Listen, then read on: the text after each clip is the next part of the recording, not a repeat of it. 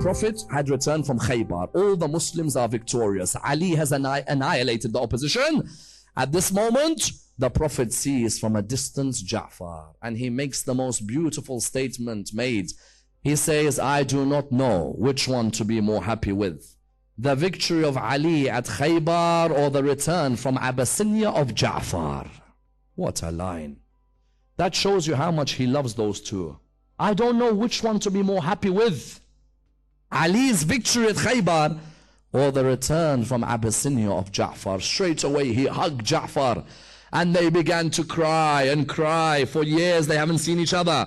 Then he said, you know what, Ja'far, I'm going to give you a present better than any present anyone can give you ever. Now Ahlul Bayt, when they give presents, we always imagine presents as some material thing. When Rasulullah told Fatima Zahra, I'll give you a present, what did he give her? The tasbih of Fatima, isn't it? It's always a spiritual present. He said, Ja'far, I'm going to give you a present which is the best present anyone can give you. He said, what is it?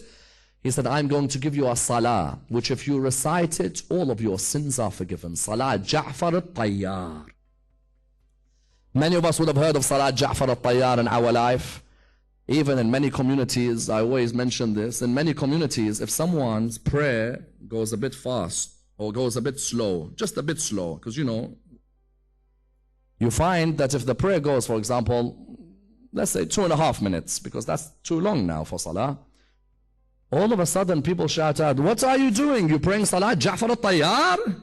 Because the idea is Salah Ja'far al-Tayyar is a very long prayer, isn't it? Like you only have to recite Surah Al-Zilzal and Adiyat about 199 times. But he says to him, whoever recites this Salah, Allah will forgive all of his sins. And if he does it every day, Allah will ensure that on the day of judgment, there is no sin on him whatsoever. This Salah Ja'far al-Tayyar, until today, many recite it. And until today it has helped many. It was in honor of Ja'far's return from Abyssinia that Rasulullah gave him this present. And that's why only a year later, the Holy Prophet had sent an ambassador when he was spreading Islam.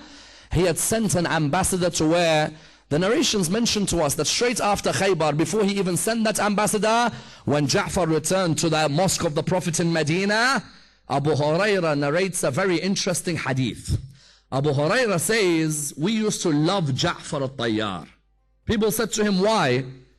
Abu Hurairah used to sleep on the ledge by the Prophet's grave. Have you seen by the Prophet's grave, there's a suffa. They call them Ashab al-Suffa. The ledge, you normally see 2 men standing there, yes? Ledge by his grave, and there's normally 2 men standing there. That ledge, the companions who were poor used to sleep there.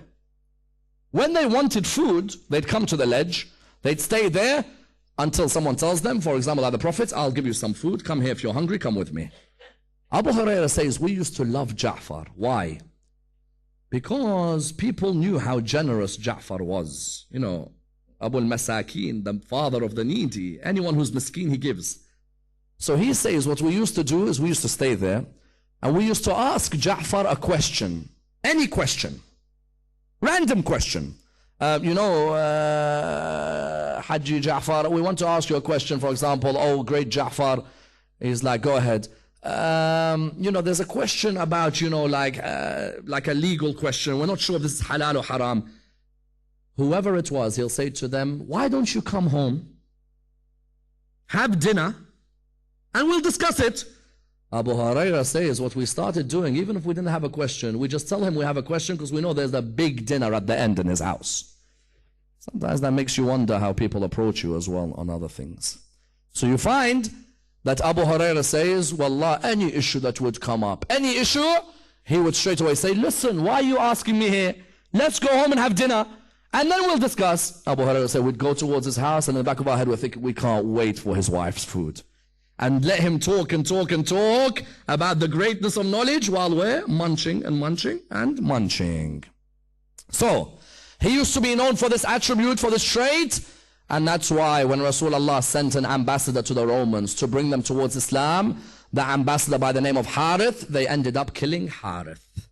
It was very unusual for the Prophet to send an ambassador and they kill him. Normally the ambassador is told, listen, we're not interested in Islam, go home.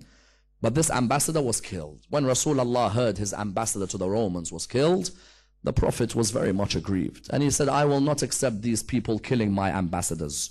I have sent a man with respect. I've gone to send them the message of Islam. Why do they behead him and kill him? Why don't they just send him home? He said, get the soldiers ready. These people are not people I'm going to sit back and watch oppress others. So he said, who is ready to fight on this jihad? Ja'far came to me and said, Ya Rasulullah, Badr was Ali, Uhud was Ali, Khandaq was Ali, Khaybar Ali. Please allow me, for I want to come near the taste of martyrdom. I want to taste martyrdom. The Holy Prophet said to him, Ja'far, will you lead the army of 3,000 soldiers? He said to him, yes. Where's the battle? He said, in an area called Mu'tah in Jordan. Those of you who've done ziyarah of Ja'far al-Tayyar in Jordan, the area of Mu'tah, he said to him, that area, go towards there. You are in charge. If the banner falls from you, and you know the banner is important, isn't it? In Islam, when a person holds a banner, it shows that we're still strong. The moment the banner falls, then you know that you're in a predicament. As in any time a banner, which is the flag, as soon as the flag falls, then you know that if you're the leader of that army, you know now it's difficulty because the backbone of your army is now broken. So he had the banner. When he had the banner, he said, if you fall, then Zayd takes the banner. If Zayd falls, then Abdullah ibn Rawaha takes the banner. They went, the Roman soldiers had 12,000. They had 3,000. I tell you, Abdullah ibn Umar narrates, I have never seen a performance in the battlefield like the performance of Ja'far on that day. He said, and you notice that the sons of Abu Talib, when they're on a battlefield, they are the most ferocious warriors. He said he went through the Roman army. They were amazed at the prowess of this man as he was fighting. And you know how old he was on that day? 39, 40. Still young. 39, 40 years of age. He said he went through the Roman army one by one. And they recognized that a man like him, you can't fight one-on-one. A great soldier, you can't fight him one-on-one. And they detested him as well because they could see he was piercing through the army. They surrounded him. He said they shot 53 arrows on his body. How many?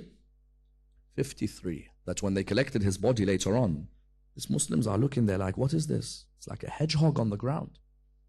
53 arrows on his body. But you know, a great soldier, even if you keep piercing him with arrows, the main thing for him is to keep the banner high. Isn't it? You try and keep the banner high. Because if the banner is high, even though you've got arrows, then your fellow soldiers can still see the flag is up. He tried to keep the banner with his right hand. Someone came from behind and chopped his right hand.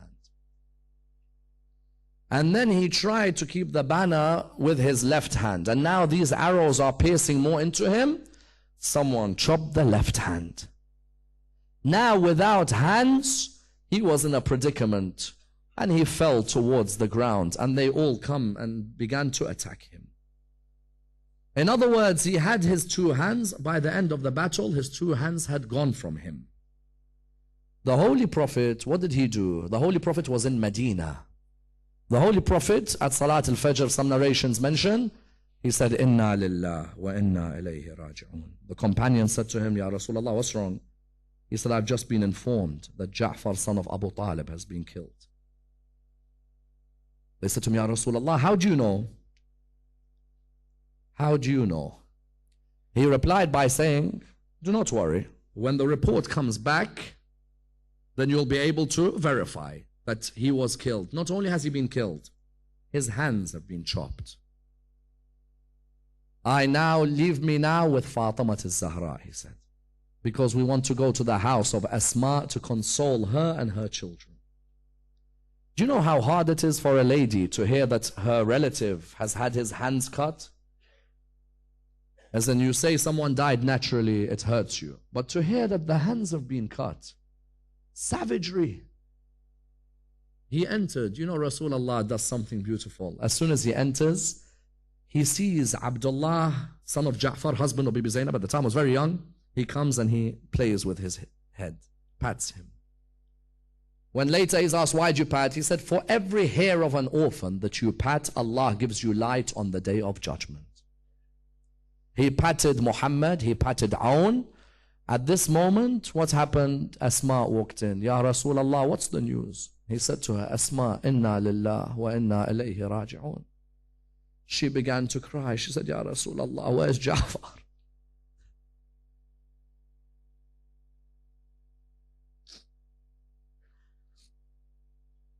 All of you know where I'm heading. Ya Rasulullah, where's Ja'far? Because you know, she had remained loyal to him in Africa.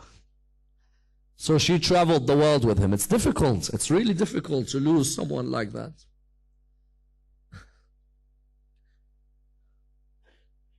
He said to her, Asma, inna lillah wa inna ilayhi raji'un. They killed him. She said, how?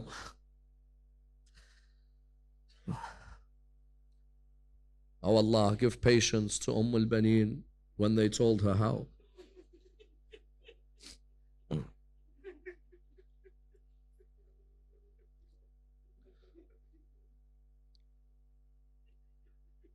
He said to her, they cut the right and the left.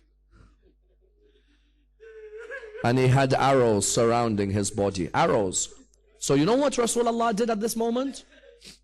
She began to cry and cry. He said to her, do not worry. I have asked Fatima al-Zahra to cook food and there should be a majlis for Ja'far. Because many people ask me, why is it that we have majalis with food?